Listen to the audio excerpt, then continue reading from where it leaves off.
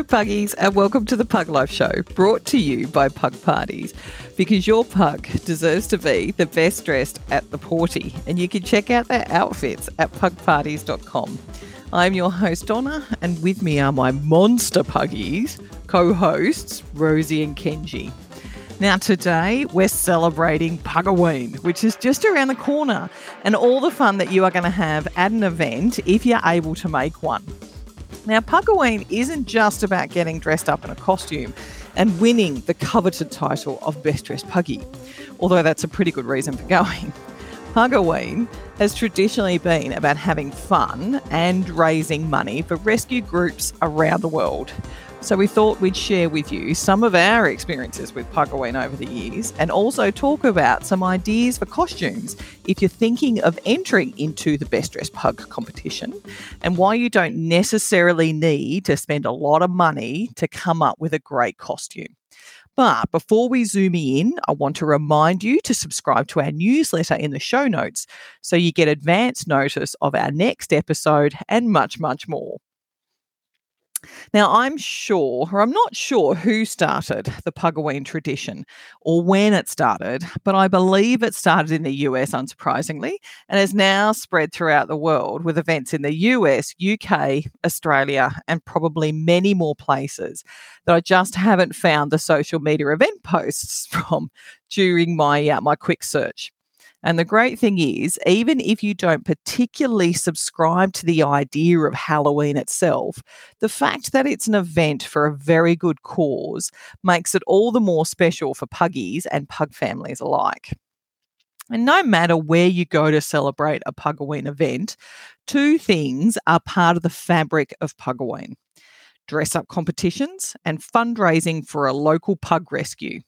Now, for me, both go hand in hand, since pugs love getting the attention that dressing up gets them, and they love giving love to everyone around them. So showing their love through their humans donation is just an extension of their amazing personality. I've been very fortunate to either attend or sponsor PUGOWEENs in the past. I've always had lots of fun and have very tired puggies at the end of the day, which makes for a quiet Sunday afternoon in my house as we all take a nap on the couch to recover. I love meeting new humans at PUGOWEEN, but I have to admit, my favourite part of PUGOWEEN is the puggies.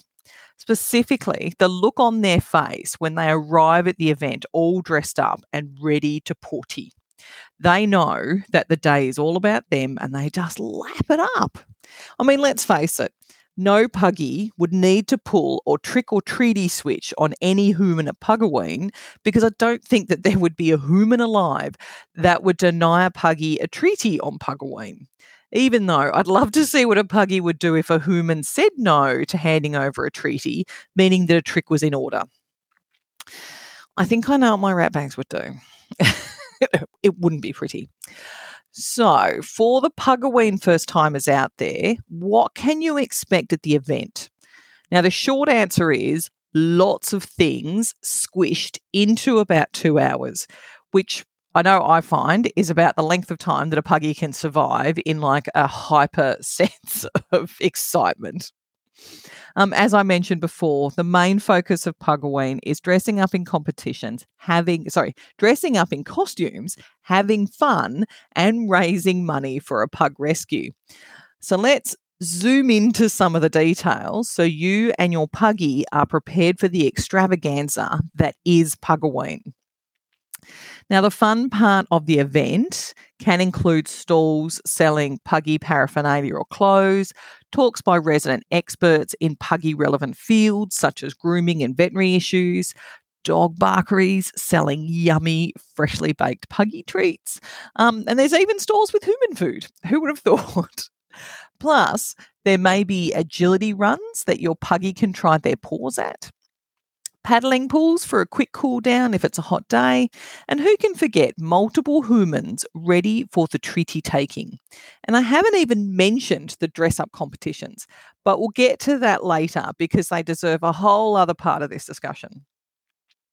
Now, the raising money part of the event includes raffles, the dress-up competitions, lucky dips, donations from businesses or humans prior to the event because they couldn't attend, as well as donations at the event. Now, I have heard of some events charging an entrance fee. However, I haven't seen that happen at the events I've attended, but the entrance fee usually goes to the fundraising effort, so it's worth the investment anyway. I believe that the main attraction of PUGOWEEN is the dress up competitions, and puggies, or should I say their humans, can take this very seriously, but in a fun loving way. Usually, there is a best dress competition and a human/puggy combo competition. But there can be competitions such as most scariest costume, best creative costume, which is personally a favourite of mine, or individual costumes for males and females. Typically, to enter, you'll need to donate to the fundraising effort, but the organisers don't dictate an amount, or if they do, it's usually a small donation like $2 or $5, so no one misses out on the opportunity. The best part about the competitions is that you show up on the day, you may need to register for a particular competition depending on how the organisers like to run things, and when the time comes, you either line up or you strut your stuff down a runway for the crowd and judges to see the costume at all angles. You can just see it in your mind's eye now. I can't say that there are guidelines on what it takes to win a competition, but I do think that a puggy who looks like they're having fun does go a long way. So don't forget to enjoy yourself and strut that puggy butt like only a pug can. Ain't that right, Rosie? Having said that, one of the frequently asked questions I do get is what sort of costume should I get for PUGOWEEN? And I usually ask in response, how much work do you want to put into the costume? Because you can do something quick and easy, or you can really go all out. Neither is better than the other. One is just faster to select and prepare than the other. Now, the quick and easy option is a pre-made costume that you can buy from a shop or online, or even better, borrow a costume from a friend that you know is puggy sized. The trick with buying a costume is looking out for the chest size and how it is secured to your pug's body, as it might not work with a harness. And then you'll either have to walk your puggy to the leash-free area of the event via a collar and lead, or you may have to carry them, which I'm sure your puggy wouldn't mind, to be honest. Hey. Your other option is to make your own costume, which is not as difficult as you might think. Some of the best costumes I have seen over the years were made the night before with some cardboard or material and a bit of glue. No sewing required. The most memorable for me was the two COVID entrants in our online PUGOWEEN event in 2020. One puggy was dressed as the coronavirus using a Corona beer carton, and another was dressed as the virus with a green felt jacket and little yellow virus spores stuck to the jacket, complete with a hat. It's just genius when we were all locked down and deliveries of online purchase costumes were not guaranteed. I've also seen a pug whose costume came with a backdrop. Just incredible. Absolute detail and thought was amazing. The costume was bought from an online store, but the backdrop was made by the puggy's family to go with the entire look. I'm talking about Count Pugula with his castle backdrop. Very creative, just so creative. Then there are the costumes that take advantage of a puggy's wardrobe, which is also a favourite of mine, i.e. the basis of their costume is a jacket, shirt or dress that they already own, and then they just add accessories to make it Halloween themed or more costume-like. So this year I'm thinking of dressing Rosie up as Sandy from Greece because she already has a pink faux leather jacket that can double as a pink lady's jacket, and she's fawn, so she's got the blonde hair down pat as well. I dress Kenji in his Hawaiian shirt and have him go as Magnum PI, but I don't think he's going to agree to the moustache on his little nose, so I have to do some more thinking about his costume. It's a good thing Rosie and Kenji aren't allowed to enter into the dress-up competitions, because I would be a mess right now trying to organise their costumes as well as organise our local event, and it wouldn't be fair, noting that I'll be judging the costumes as well. So now I want to offer you a dressing tip or two for the big day if you're planning on entering into the dress up competitions, and especially if it's your first PUGOWEEN. Now, firstly, get your costume sorted out as early as you can so that you can dress your puggy in it a couple of times ahead of PUGOWEEN.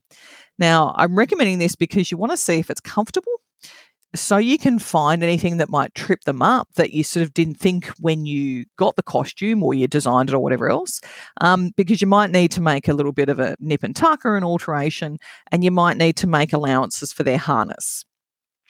Also, consider going to PUGOWEEN without the costume on and then pop it on just before the judging starts.